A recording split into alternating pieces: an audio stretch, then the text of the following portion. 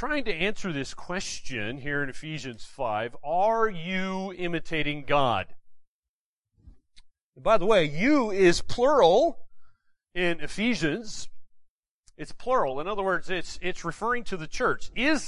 Are we, the individuals who make up the church, imitating God? And this is crucial in the greater context of Ephesians, because Ephesians is all about oneness. It's all about unity. How can there be unity? How can there be oneness if we're all going in different directions, looking at different places, following different people? You'll never have oneness and unity in that kind of a situation. So this passage is continuing the emphasis that we started last week, which is found in chapter 5, verse 1. Let me remind you. It says there in verse 1, "Therefore be imitators of God as beloved children." How do we imitate God, though? That's the question. How do we imitate God? And so this text here is really helpful. The whole chapter, in fact, is really helpful because it shows us ways to imitate God. So let's just dig in here, starting in verse 8. Verse 8. It's continuing this context that was started there in verse 1. Verse 8 says, "For at one time you were darkness, but now you are light in the Lord. Walk as children of light. For the fruit of light is found in all that is good and right and true. And try to discern what is pleasing to the Lord. Take no part in the unfruitful works of darkness, but instead expose them. For it is shameful even to speak of the things that they do in secret. But when anything is exposed by the light, it becomes visible. For anything that becomes visible is light. Therefore it says, 'Awake, O sleeper, and arise from the dead, and Christ will shine on you.' Look carefully then how you walk, not as unwise, but as wise, making the best use of the time, because the days are evil. Therefore do not be foolish, but understand what the will of the Lord is. And do not get drunk with wine, for that is debauchery, but be filled with the Spirit." We'll stop there for now. I know the context continues on. Next week we'll look at next time we're together on Ephesians. We'll look at what does that command look like there? Be filled with the Spirit. How do I do that? How do I obey that command? Well, that's coming next time. But here we go. Are you imitating God? These are some ways that God wants you to imitate Him. So that's basically your proposition, that God wants you to imitate Him. And so if we are to be a united church, a church of unity, it's only going to happen as we bear the light. That's kind of the theme of this particular text. So here's the first way to imitate God. Live as light. Live as light. Now, in the original language, this is a continuous command. It's not an option. You don't get to pick and choose this. You must do this, and it is present tense, so we must continually do this. Now, notice there in verse 8 that the believers are not the light. Important distinction here. You are not the light. You are children of the light. In other words, Christians are reflectors. Reflectors don't actually have light. Reflectors are bouncing off the light. And that's an important distinction, because we need to know who is the light in this situation. You're just reflecting the greater light. And of course, if you know your Bible, in John 8, verse 12, Jesus said, "I am the light of the world." So Jesus, He is the light, and by light, we just mean the good, as opposed to darkness being the bad here. And so, Jesus is the light of the world. We are reflectors reflecting Him in a dark world. So it's kind of like, let me illustrate it this way. I don't know, the best way I can think of. What's the biggest, greatest light we have in our solar system? It's, of course, our sun. As you can see, now it doesn't make it look very big in that, because the sun's a long way away, but you realize the moon doesn't actually have its own source of light. Right? The moon is just a reflector of the sun's light. And so the earth gets to experience that when it's nighttime on our part of the world, right? Sometimes you ever looked up at the night sky, you get to see the moon, and sometimes, especially on these super moons, when it's a full super moon, really bright, you could read a book at nighttime because it's reflecting so much light off the moon. But it doesn't actually have its own source of light, right? It's just reflecting, and that's what we are to do. We are to live as children of Christ. Now, how are we to live as the light, you might ask? Well, glad you asked that question, because God's going to tell you a few ways you're to live as light. And the first thing he says in verse 9 is to bear his fruit. You are to bear God's fruit. Now, the verse 9 is not an exhaustive list. It is only telling you 3 parts of the fruit. Galatians 5 would be a fuller expression of the fruit of the Spirit. But let's just highlight these 3 here. It's kind of summarizing 3 really important parts of fruit. So notice verse 9, first of all, mentions goodness. Goodness is a good-heartedness toward other people. It's the opposite of what chapter 4 talked about, the malice toward other people. Somebody who has malice doesn't have a good heart toward people. They have an evil heart toward people. And God says we're to have goodness, good-heartedness toward others. And then the second fruit mentioned is the righteousness. This is honoring God's standards here, especially in regard to morals. Some of the things mentioned, like sexual immorality and impurity and that sort of stuff, mentioned here. The third fruit mentioned there is truth.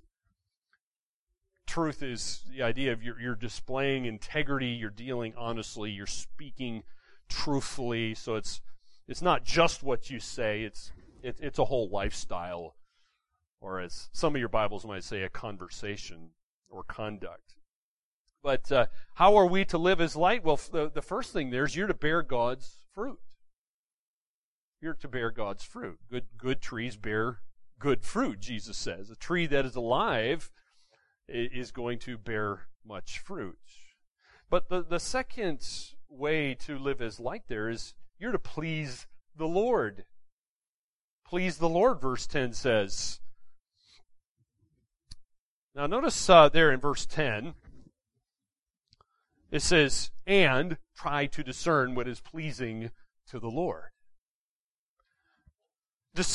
Trying to discern has this idea where you are testing, you are examining something. And in this case, how do we test and examine to find out what is pleasing to the Lord? How do you know what is pleasing to the Lord? Well, the Bible is incredibly helpful here, is it not? How else would you know what's pleasing to the Lord without the Bible? And the Bible doesn't tell us everything, but it does give us general principles for life. In fact, Peter said it this way, in the Scripture we have everything we need for life and godliness. But it doesn't give you specific principles for every area of life. For example, did any of you find a Bible verse this morning that told you what you should wear to church? You know, what color, anything like that? No, of course, it didn't tell you what to eat for breakfast, right? The Bible doesn't tell you all those specific things. It would be you wouldn't be able to carry your Bible around if it told you all that sort of stuff. But the Bible, even though it doesn't do all those specifics, it gives you generalities. So what do we do? Or what do we do? You have to use wisdom then in all those specific areas. Use wisdom to discern. How are you going to apply the general principles to the specific issues of your life? So we need wisdom, but where does wisdom come from? Well, of course, the Bible says that God is the source. He's the author of wisdom. And one of the greatest books to go for wisdom. A good starting point would for you to go to the book of Proverbs. Go to the book of Proverbs. By the way, if you have never read Proverbs every day for an entire month. I recommend you do that. Try that several times in your life. It's well designed to read one chapter through the whole month. It'll give you great wisdom if you do that. It'll help you to know how to please the Lord. So how else do we live as light? Notice number 3 mentions here that we are to separate from and expose the darkness. So the darkness is what's opposite to Christ, who is the light of the world. That's verse 11. It's a command, by the way, in verse 11. Take no part in the unfruitful works of darkness. Now that's the first part. You're to separate from the darkness. Christians are to have nothing at all to do with the evil ways and works of Satan and the world. Those are 2 of your enemies. The Bible says 2 of your enemies are Satan and the world, the system, is what I mean by the world. So you're to separate from that. Instead, what are you to do? We see darkness is to be exposed and opposed wherever it is found. And by the way, in this context, that is especially true in the context of the church. I hope you don't just ignore the darkness in the church. Don't just separate it from it. That's not enough. God says you're also to expose it for what it is, particularly the false teachings, false doctrine, the error. Expose that for what it is. So what does it mean to expose? Expose means you're reproving it. You are to convince through argument and discussion of what it really is. You're testing, you're examining whatever that is, person or teaching, and then you expose that to reveal what it really is. So are you puzzled by those 2 commands, by the way? So on one hand of the command, you have something that says, stay away, but then the other command is, okay, expose it. Do you see the conundrum there? How can we have nothing to do with the deeds of darkness, but yet I'm supposed to expose them? All right, let me try to help you out here, okay? Try to stay with my train of thought. The first thing that'll be helpful here is to consider the context. The context has been what? It's all about idolatry. And those words there in verse 11, take no part in, means it's a partnership. In other words, don't come into the partnership with darkness. You're not to take part in the evil. And so the temptation for Christians in exposing the darkness, the sin and all that, is to forget the exposure and then you become like the darkness. That's the danger. And so how do we know if we are starting to take part in sin? How do we know if we're becoming in a partnership here? Well, perhaps the best test is whether you are actually bold enough to call the darkness evil and expose it. I know. Some of you just despise conflict. Right? That's the last thing I want to do. I hate conflict. Well, God commands you to do it. It's not an option. A second thing is you have to consider the motive for mentioning the matter. Look at verse 10. Because verse 10 says, and you're trying to discern what is pleasing to who? The Lord. That's the Lord Jesus Christ. So consider the motive here. Why are you even mentioning it? Our motive to figure out what will make us more holy and for Christ's name more hallowed in this world. Are we pleasing God or pleasing self? You've heard me say there's only 2 choices on the shelf, right? Pleasing God or pleasing self. That's it. So what's your motive? And a third thing to consider here is the instruments of the exposure. So if you look at verses 13 and 14, so notice the darkness is best exposed by light rather than just giving more darkness. Like, duh. Right? If you're in the dark and you want to see, just leaving the lights off isn't going to help, is it? That's kind of obvious. So think about this. A faithful marriage, a godly life, a frugal lifestyle, gracious speech, is going to do far more to expose the deeds of evil than partnering up with the culture. See, Jesus put it this way, you need to have an influence. Let your light shine before men. That's how Jesus put it, Matthew 5.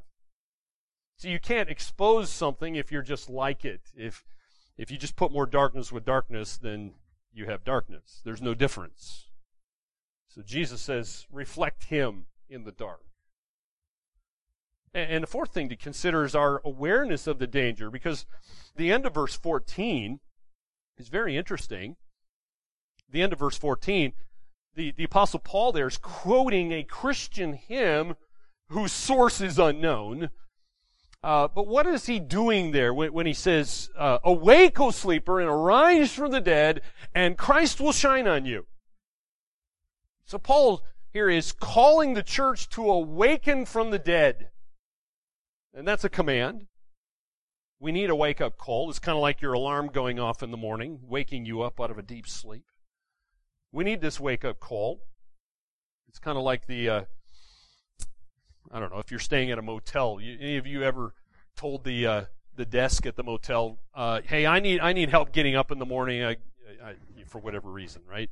And so the desk at the motel rings you and calls you in the morning to wake you up. That's kind of like what God's trying to do here to the church. Wake them up. And a fifth thing to consider here is the aim of our actions is what? It's Christ's glory. It's Christ's glory. If you look at verse 14 there, Christ will shine on you, it says. So if you're a child of light, then your highest aim is going to be to make Christ shine on us and reflecting Him to the world. It's all about Him. It's not you. You're just a reflector. You're just a mirror. So we see here, first of all, in order to imitate God, you need to live as light. Being that mirror, reflecting Christ.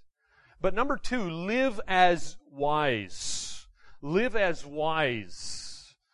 It's interesting how often the word walk, by the way, I've changed the word walk to live, because that's the idea. How often Paul uses the word walk in chapter 5 in particular. In verse 15, he says, look carefully then how you walk. In other words, the idea is, look carefully how you live your whole life.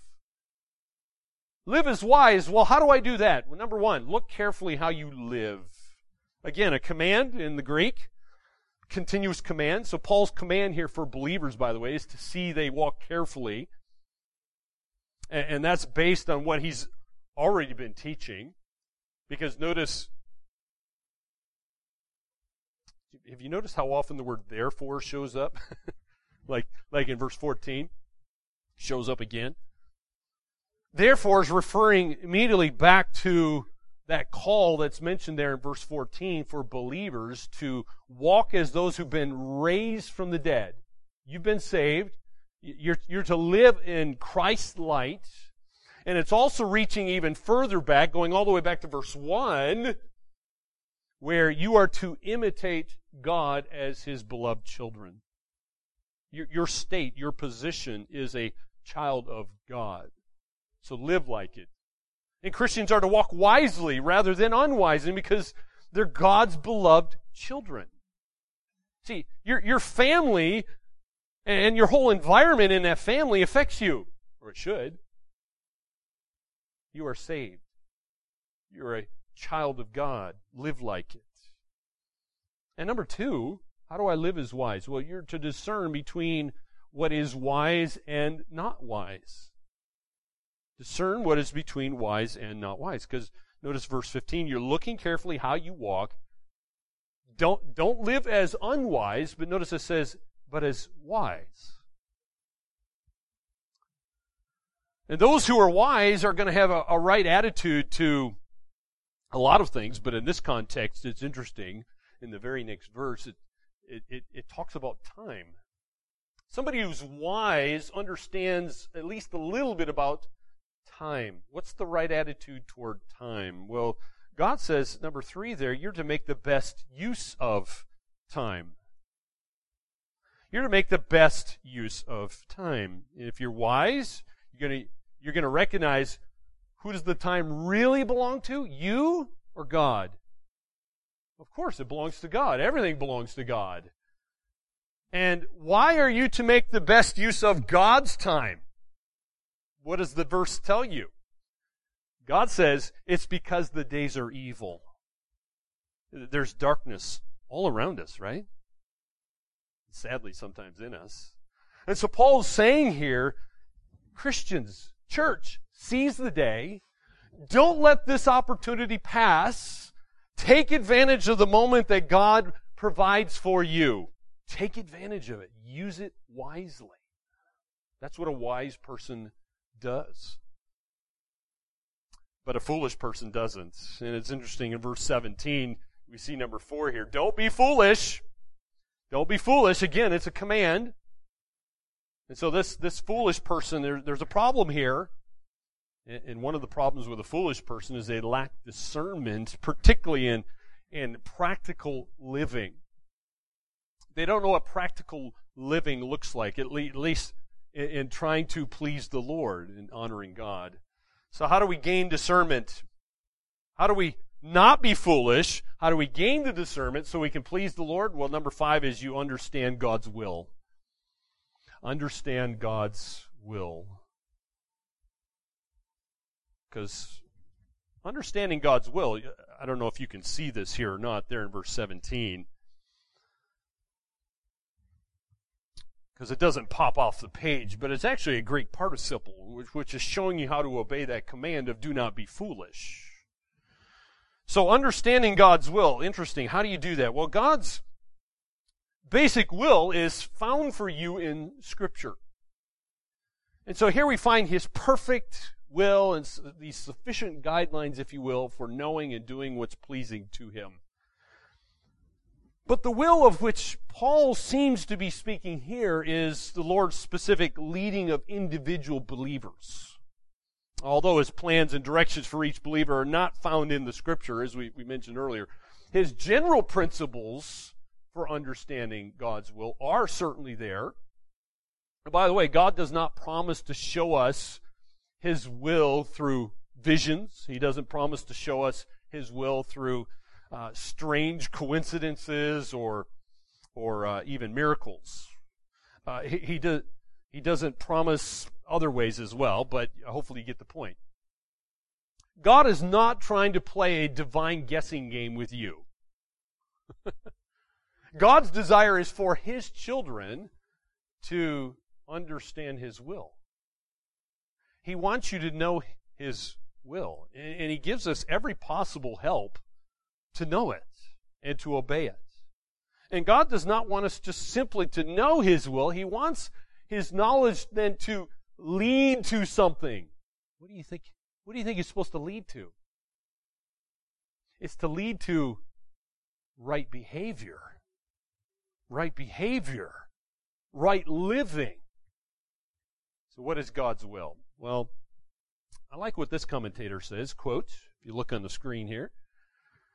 It says here, in Ephesians, the will of God is closely related to, even identified with, God's gracious saving plan, and, as a significant element of this, the formation of a people into the likeness of Christ, who will be pure and blameless on the final day. There you go. God's will for you is ultimately, as Romans 8 says, is you're to be conformed into the image of Christ. Well, if you do that, you're not going to have a problem imitating God then, will you? You won't have a problem at all. But there's a third way you can imitate God. What a better way to imitate God than to live as Spirit-controlled. If the third person of the Trinity is controlling you, you're not going to have any issues of imitating God. Right? You walk in the Spirit, as Galatians 5 says, walk in the Spirit and you will not gratify the desires of your flesh. So verse 18 is a command. The negative part is mentioned first. Do not get drunk with wine, for that's debauchery, but be filled with the Spirit. So being filled is the command there. You continuously, interestingly enough, in the Greek it's passive, which just means you can't do it. You're just passive. You're just sitting there, and you are to yield, you are to surrender, and allow the Holy Spirit to do this work in you. Now here's what one commentator said. This is long, sorry, but I found this really helpful. So here's what he says, quote, "We should understand that, fundamentally, our faith is not about what we do, nor is it about what we think. Our faith is fundamentally strengthened by understanding who we are through the indwelling Christ. We are who we are because of our union with Him. If we make what we do the integration point of our faith, then we become Pharisaical." In other words, we act like Pharisees. "With the judgment of others' behaviors, the preoccupation of our religion.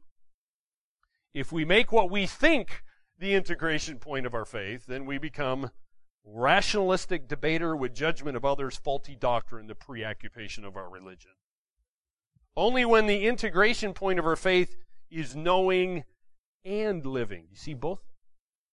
Knowing and living. Has to be both.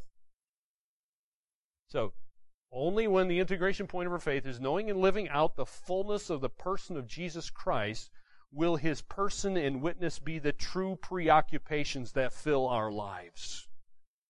Right doing and thinking are necessary for this proper filling, but Christ alone is the aim, the object, and the goal of what we do and think. So you have no hope of imitating God if it's not all about Christ. If you're pursuing the wrong object, then you'll never imitate God. So it has to be all about Christ. So how do we live then as Spirit-controlled? Well, as the Bible often does, particularly in Ephesians, there's a put off and a put on. Here's the put off part. Number one, you must empty your life of anything in this world that holds you under its influence. There's a lot of things that want to hold you under its influence. So being controlled by the Holy Spirit is absolutely essential for living the Christian life by God's standards. See, God's way can't be properly understood or faithfully followed apart from the working of the Spirit in the life of the believer. But before Paul commands us here to be filled with the Spirit or be controlled by the Spirit, notice what he does first. He gave a contrasting and negative command.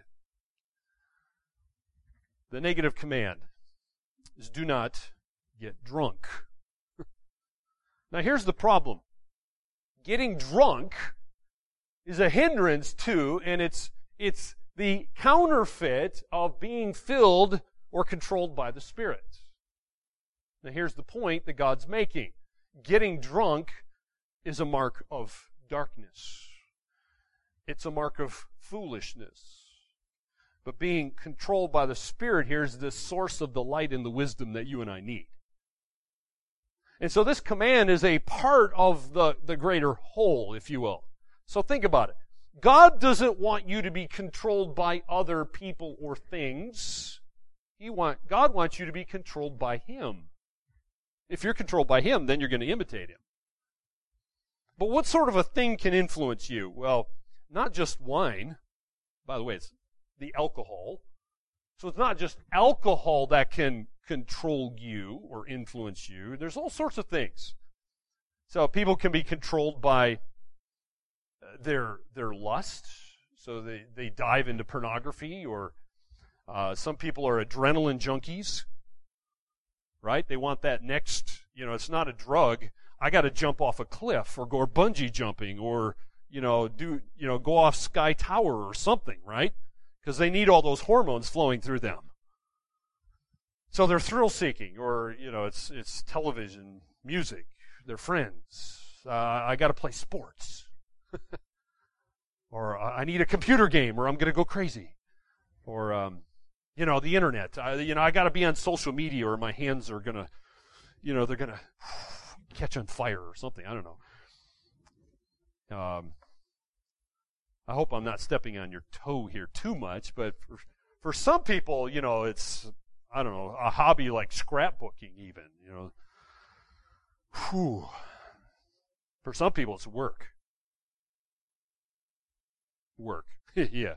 Work can be too much of an influence on you. Now, other people, it's kind of the opposite. It's their recreation. For some people, it's death by chocolate. Or just food in general. Or, I got to get some retail therapy in, or I'm going to go crazy. Those are just a few of the many ways, the things that can control us and influence us in negative ways. And God's saying, you have to let go of those, release those. Don't allow those things to press you into their mold. Instead, you must be controlled by the Spirit. That's number two. Number two, you must be controlled by the Spirit. So the work of the Holy Spirit in us can be obtained only as He fills us. It's kind of like, think of a glass of water. What happens when a glass is empty? It's just air, right? If you want to get rid of the air, just fill it up with water. Fill it all the way up, and then it's filled by the water, the H2O. Now here's the good news, my friends. Every Christian is indwelt by the Holy Spirit, and therefore you have the potential of receiving all of Christ's promises. But no Christian is going to have all those promises fulfilled who is not under the control of the Holy Spirit. Why would He do that? By the way, is the command important? Absolutely, yes. Without the control of the Spirit, you will never know the assurance of heaven. You're not going to know the joy of the effective work for the Lord. You're not going to have your prayers answered, just to name a few things. So, we need to think of some important questions here. Let's start with the negative, okay? What does it not mean to be controlled by the Spirit? There is a lot of confusion on this. So, let's make sure we're clear here. Crystal clear by looking at some negative things, what it's not, and then we'll talk about what it is, and I'll give you some examples to help you understand this. So, what is it not? Well, I've gathered this from lots of different sources. So, first of all, here's the first one. It is not a dramatic experience of where you're just suddenly energized into some permanent state of advanced spirituality, where you've had some second act of blessing sometime after your salvation. Okay, maybe there's certain movements out there that talk about this second act of blessing that comes after salvation. That is not what it means to be filled with the Spirit.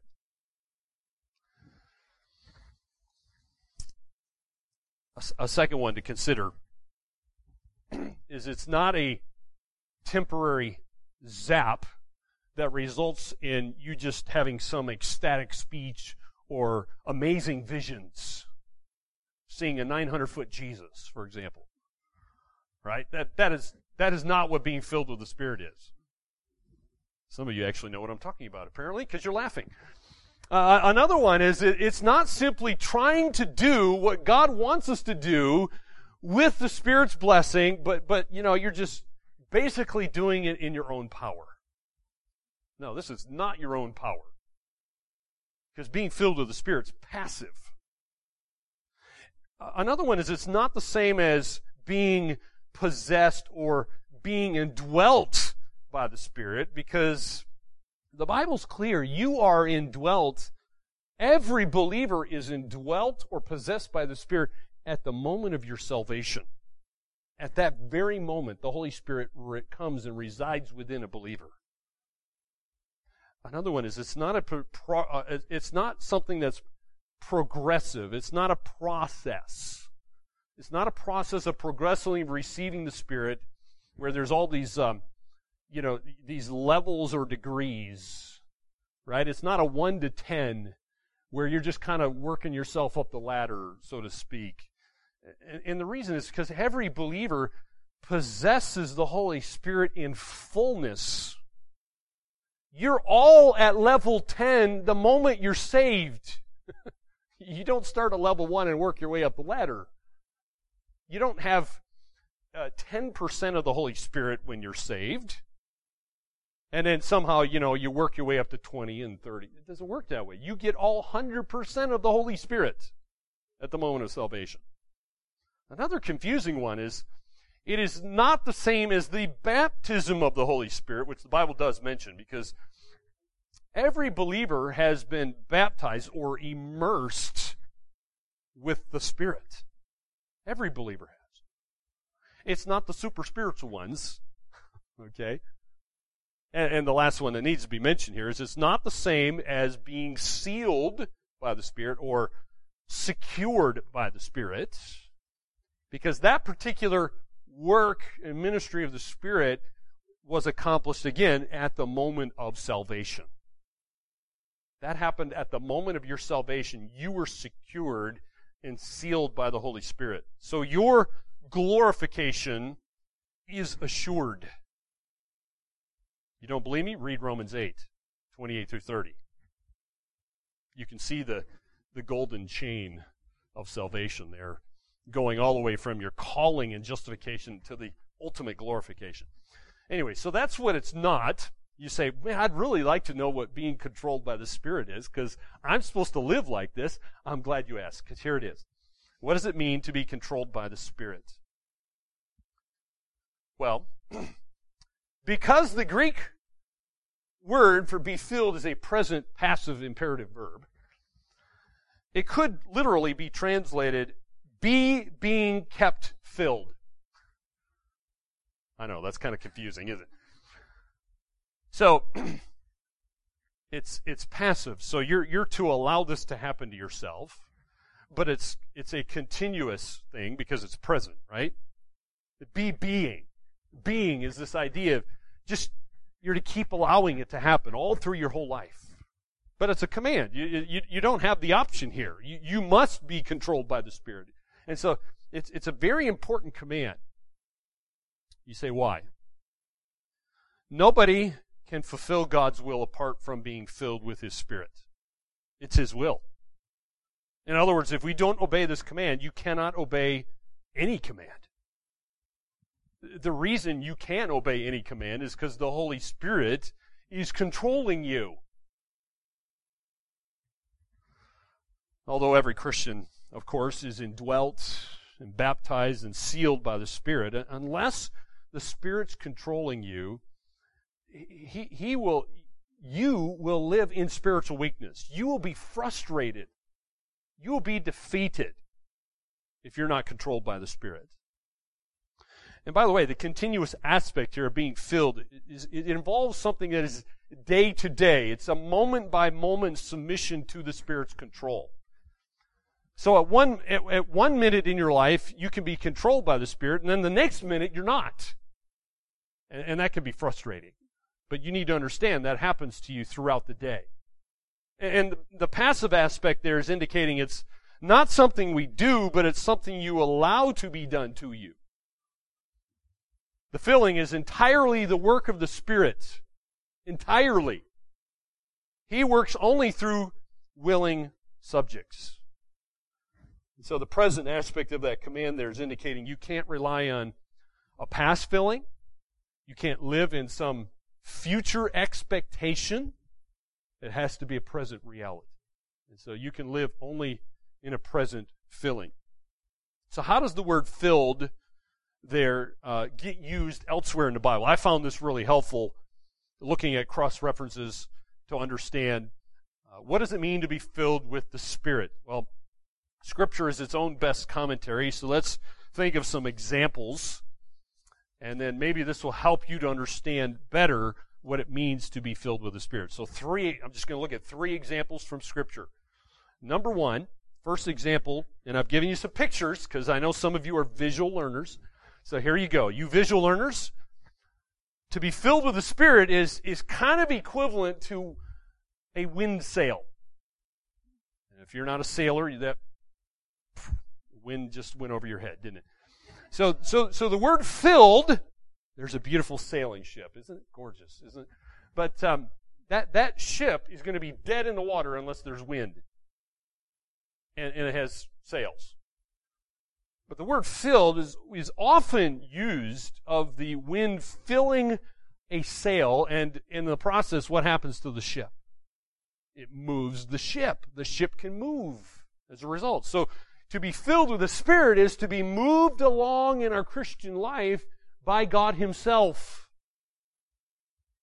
See, if you try to do it on your own, it's like having no sails and no wind. You're not doing anything. You're not going anywhere. You must have the sails and the wind moving you. The second example used in the Bible is salt. Yummy salt. Some of you are going to be, the saliva is just going to start forming in your mouth now. You see a yummy steak with some salt on it. Good. That's what I'm trying to accomplish. Because the word filled in your Bible there, in Ephesians 5, carries this idea of permeation. It was used of what before refrigeration, salt was permeated into the meat, not just for flavor, but to preserve it. And so permeation is what happens, for example, when I make dill pickles. I love dill pickles. And so salt is one of the ingredients, along with vinegar, that permeates the gherkin and turns it into a dill pickle. It's a wonderful process. Praise God for it. But God wants His Spirit to turn you into not a dill pickle. Otherwise, we'd have a bunch of sourpusses around here. But He wants you to be a beautiful tasting thing, all right? He wants your life to be permeated with the Spirit so that everything you think, you say, and you do are reflecting Christ. And then you'll be able to imitate God. A third example in Scripture is a glove. A glove. Filling has the idea of total control. Think of these beautiful fingerless gloves. All by themselves, they might be nice, but can they do anything? No. And so the Christian who is like a hand in a glove is filled with the Spirit, and then you can actually do something, right? Until that glove is filled by a hand, the glove is powerless and it is useless. That's the point. It's designed. The glove's designed to do something. It's not just there for looks, but it can do no work by itself. It needs a hand in order to work. And a Christian needs the Spirit in order to work as well. A Christian needs the Spirit to please the Lord and to imitate the Father. And guess what? You can produce nothing of spiritual value without the Spirit's control. If you get nothing else, remember that, okay? You say, okay, great, okay, I'm supposed to get rid of all these influences in my life, like alcohol and everything else that would hinder me from imitating God, and I need something that will allow me to imitate God. Okay, so I see the command here is to be controlled by the Spirit. So what are the resources? Here's where we're going to end. What are the resources that God has provided for you to obey His command here? How can the church obey this? Well, to be filled with the Spirit is going to involve several things, okay? First of all, you have to put off sin. God's resource for you is confession of sin. In order to put off this sin, you forsake it and confess it. You have to acknowledge the sin. You have to know it, see it the way God sees it, and then forsake it. Number 2 there is surrender of everything. To be filled with the Spirit is going to involve this surrender of your whole being. And that includes your will, your mind, even your body, your time, your talent, your possessions, your emotions, every part of your being. Number 3, it's going to include death of your selfishness. Death of your selfishness. It's the slaying of your self-will. It's the death of self. You're going to deny self. You're going to take up Christ's cross. You're going to deny yourself and follow Him. And then number 4, you're going to let Scripture dwell within you. The idea is Scripture infuses every part of your being. You're 100% controlled by the Spirit. Charles Spurgeon put it this way, that the Christian's blood should be bibline. Is your blood bibline? In other words, Bible? Like if somebody pokes you, is bibline going to come out? The idea is you're bleeding Scripture wherever you're poked or cut. You're going to bleed Scripture. You're so indwelt, so permeated by Scripture, that it can't help but come out of you. Because it's everywhere in you. That's the idea. That's the way God has designed it. That is your resource. And so, to kind of summarize this, you're to live in the personal presence of Jesus Christ in such a way as if you were standing right next to Jesus Christ Himself. God is everywhere. And then allow His mind to dominate your life. That's the idea, okay? Allow His mind to dominate your life. His mind. Well, how do you know what that is? Again, it's Scripture. It's the Bible. If the Bible is dominating your life, permeating you, and pickling you in such a way, then it will be dominating you. So may God enable us to imitate God. Let's pray. Heavenly Father, thank you for these resources you've given to us. Thank you for the clear instruction in these commands here of how we can imitate you. We ask for your grace to enable us to do this. May we not do this for ourselves, but may we do it for your honor and glory, but at the same time recognizing you do everything, yes, for your honor and glory, but it's also for our good. So may we see you as a good God who loves us. This is what's best for us. May we not just tick the boxes, so to speak, and do these things just to tick a box and to mark it off the to-do list. But may we see there's a greater motivation here. May we really love you. We do this out of love because we are your beloved children. What a wonderful, glorious concept. May we understand that and live it. In Jesus' name we pray. Amen.